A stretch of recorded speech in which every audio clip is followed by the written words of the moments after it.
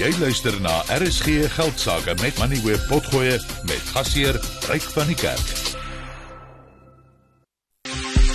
Besoek RSG Geldsaake se Facebookblad en kom ons gesels. Dis Maandag en dit beteken ons gesels oor interessante ontwikkelings in die tegnologiewêreld en vanaand kyk ons na die ruimte, of meer spesifiek die maan. Odie is die eerste maantuig wat op die oppervlak van die maan sedert die Apollo-sending in 1972 geland het. Dit was ook die eerste sending wat deur die private sektor onderneem is en volg nadat NASA die Texas-gebaseerde Intuitive Machines sowat $120 miljoen betaal het om die tuig te ontwerp en na die maan te stuur. Die landingstuig het naby die suidpool van die maan geland, maar het ongelukkig omgeval. Andrei Pinaar is op die lyn, hy is van C5. Andrei, baie welkom by die program. Geef ons eerstens 'n bietjie die agtergrond van hierdie sending. Nova C, of soos hy later benoem is, Odysseus of Odie, is die eerste privaat maanlandingstuig en dis ook die eerste keer dat so 'n tuig naby die polar ice cap van die maan land. En dis die terugkeer van Amerika na die maan. Dis die eerste keer sedert die Apollo 17 missie van 1972 dat 'n Amerikaanse tuig weer op die maan land. So dis 'n baie opwindende deurbraak en dis 'n groot deurbraak vir NASA in terme van twee belangrike NASA-programme. Die eerste een is die Artemis-program wat NASA so 6 jaar gelede begin het om voor te berei vir die terugkeer van mense na die maan. En ons het noods met verskillende lande, so daar's 'n hele reeks Artemis-akkoorde wat geteken is tussen die VSA en 'n hele reeks lande en verskillende lande ook in Afrika soos Kenia, wat deel is van die ooreenkoms vir die ontwikkeling van die maan. En dan die tweede belangrike NASA-program is die Commercial Payload Services Program, of CLPS kort, om met private maatskappye te werk vir die ontwikkeling van die maanekonomie. Odysseus Odie is regtig die begin van die Artemis-program se teenwoordigheid op die maan en dit berei die weg voor vir die terugkeer van ruimtevanders na die maan so teen die einde van 2026, die begin van 2027 en die vestiging van 'n permanente maanbasis. Hoeveel privaatmaatskappye was betrokke by hierdie projek? Die twee leidende maatskappye is SpaceX wat die vuurpyl voorsien het, wat Odie in omwenteling geplaas het rondom die maan, en dan Intuitive Machines wat gelei is op die New York effektebeurs en wat begin is deur 'n groep vorige senior NASA amptenare en Dr. Gafarian wat een van die visionêre ruimte-entrepreneurs in die VSA is. Die Odie, was dit altyd die plan dat hy sou land en dan net op een plek bly of sou hy kon rondbeweeg? So Odie is so 14 voet hoog en dit is 'n stasionêre ruimtemaantuig. So dit is nooit beplan dat Odie sou rondbeweeg nie. Dis anders as die robot wat NASA op Mars geland het wat kan rondbeweeg met kameras. So Odie sou altyd op een plek gebly het, maar Odie het heelwat goed saam met hom geneem. Hy het vir NASA so 6 verskillende items saamgeneem, alles van 'n laser reflektor tot stereokameras en radiogolftoerusting. En dan het hy ook 6 ladings vir die privaat sektor saamgeneem. En dit sluit in navorsing oor sekere tipe van kleure, kameras, baie interessant 'n datasentrum en ook 'n kunswerk van Jeff Koons, die bekende kunstenaar, en ook 'n samevatting van alle menslike kennis tot en met datum wat nou op die maan sit saam met die eerste datasentrum op die maan. Odie het 'n baie opwindende vraggoed saam met hom maan toe geneem, alles wat help nou om die begin van die Artemis ontwikkelingsprogram af te skop. Maar dit het nie op so 'n goeie noot begin nie, want die landingstuig het omgeval. Vertel ons daarvan. Ja, so dit is baie moeilik om te land op die maan. Dis nie 'n maklike ding nie, want die atmosfeer in die maan is so dun en die oppervlakte op die maan is onewewigtig. So dis 'n baie moeilike ding om op die maan te land. En toe Odie in omwenteling was op die maan, was daar 'n tegniese probleem gewees, maar gelukkig is die ingenieurs van Intuitive Machines en NASA baie vindingryk en hulle het toe 'n vinnige sagteware opdatering gedoen om in staat te wees om een van die vragitems wat op Odie was in werking te stel om deel van Odie se stelsels wat nie gefunksioneer het op daardie stadium nie te vervang, en dit het hulle in staat gestel om die navigasie vir 'n suksesvolle maanlanding.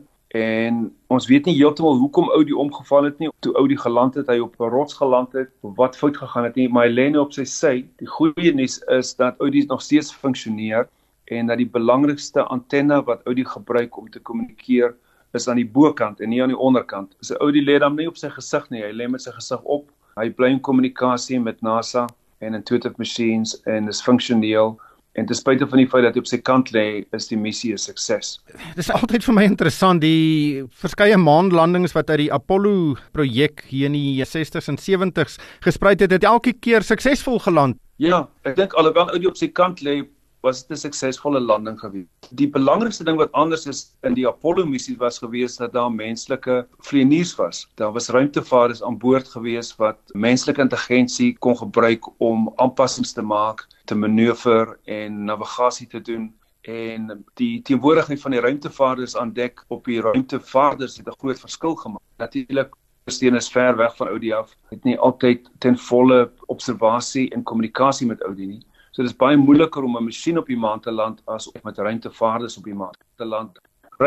Ten spyte van al wat ons het en die vordering wat ons maak met robotte en kommunikasie, het ons nog steeds mense nodig. Soos jy nou gesê, die Artemis projek is baie belangrik en die doel daarvan is om 'n tipe van 'n maanekonomie te ontwikkel. Hoe sal so 'n maanekonomie lyk?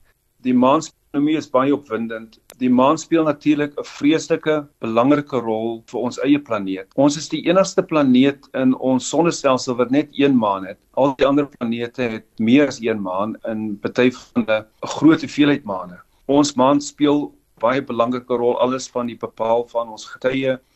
Dit het 'n invloed op ons bloeddruk, ons hormone. Die aarde is eintlik in so 'n dans met die maan wat elke dag 'n groot impak het op ons daaglikse lewens. Die maan is 'n baie belangrike natuurlike bate vir ons planeet en dis baie belangrik dat ons verstaan wat aan die gang is met ons maan, wat daar aan die gebeur is en ook kan sien hoe ons die maan verder kan ontwikkel en integreer in ons eie planeet se ekonomie.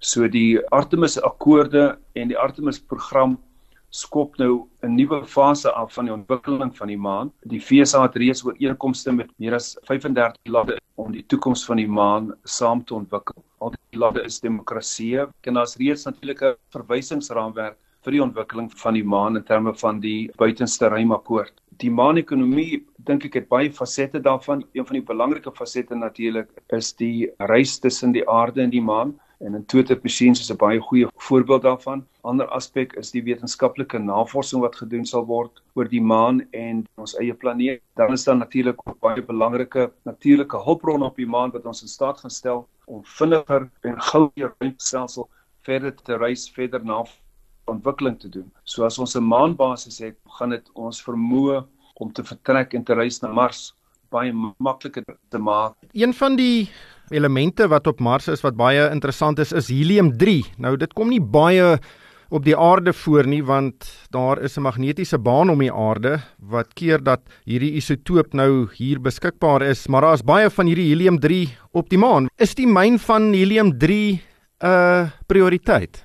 Ja, ek dink daar's baie belangstelling in die ontwikkeling van helium-3. Dit is 'n natuurlike hulpbron wat potensieel kan help om 'n hele reeks energieprobleme en energiedagings op te los. Dit is ook 'n natuurlike hulpbron wat moontlik vir ons kan help om nuwe energievermoë te skep vir reis binne in ons sonnestelsel. So ek dink dit is 'n baie interessante geleentheid waaroor daar meer navorsing gedoen moet word. 'n Ander baie belangrike ontwikkeling wat deel is van die program is die ontwikkeling van kernkrag.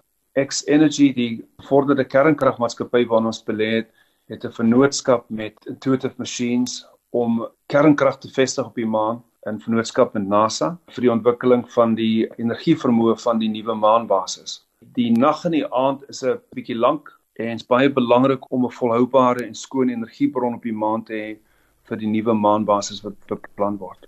Dit word gereeld uitgelig dat die privaat sektor betrokke is en dat dit 'n groot deurbraak is. NASA is miskien 'n staatsagentskap van die Amerikaanse regering en baie van die ander landingstye wat al daar is, kom ook uit regeringsprogramme uit. Maar hoekom is dit so 'n deurbraak vir die privaat sektor? Dis 'n groot deurbraak vir die privaat sektor van die koste van so 'n projek as dit bestuur word deur die privaat sektor is baie laag. Soos jy aan die begin van die program genoem het, die koste van Odie was so net meer as $100 miljoen gewees. Dis 'n vreeslike koste-effektiewe begroting vir 'n landing op die maan. As mens dit vergelyk met die Apollo-program, natuurlik nou menslike ruimtevaarders ingesluit het, is dit 'n fraksie van die koste van die oorspronklike Apollo-program. So die publieke-private vennootskap, die verbeeldingryke vennootskap wat NASA geskep het en wat Senator Bill Nelson as die leier van NASA, die administreerder van NASA, opereer en lei, stel ons in staat om baie meer goed te doen, baie meer kundigheid, baie meer kennis en baie meer tegnologie in die Artemis-program in te bring en om die ontwikkeling van die maan in te bring, die geleentheid te vergroot en die momentum te vergroot. En wanneer is die volgende stap in hierdie groter projek? Intuitive Machines beplan sy volgende landing, sy EM2 missie, so teen die einde van die jaar, begin van 2025, en om die eerste menslike maanlanding weer op die maan te doen, so teen die einde van 2026, die begin van 2027. So die suksesvolle landing van Odysseus skop, ek dink 'n baie opwindende dekade af vir maanlandings en vir die ontwikkeling van die maan, en ons gaan baie meer leer oor die wonderlike en pragtige en misterieuse teenwoordigheid van die maan wat ons elke dag geniet en so 'n integrale deel is van ons lewe op die planeet. Andrei, baie dankie vir jou tyd vanaand. Dit was Andrei Pinaar, hy is van C5. En daarmee moet ons groet van my Ryk van die Kerk en die Moneyweb span. Dankie vir die saamluister. Jy het geluister na RSG Geldsaake met Moneyweb Potgoe elke weeksdag om 7 namiddag. Vir meer Moneyweb Potgoe, besoek moneyweb.co.za of laai die toepassing af en volg Moneyweb News om dagliks op hoogte te bly.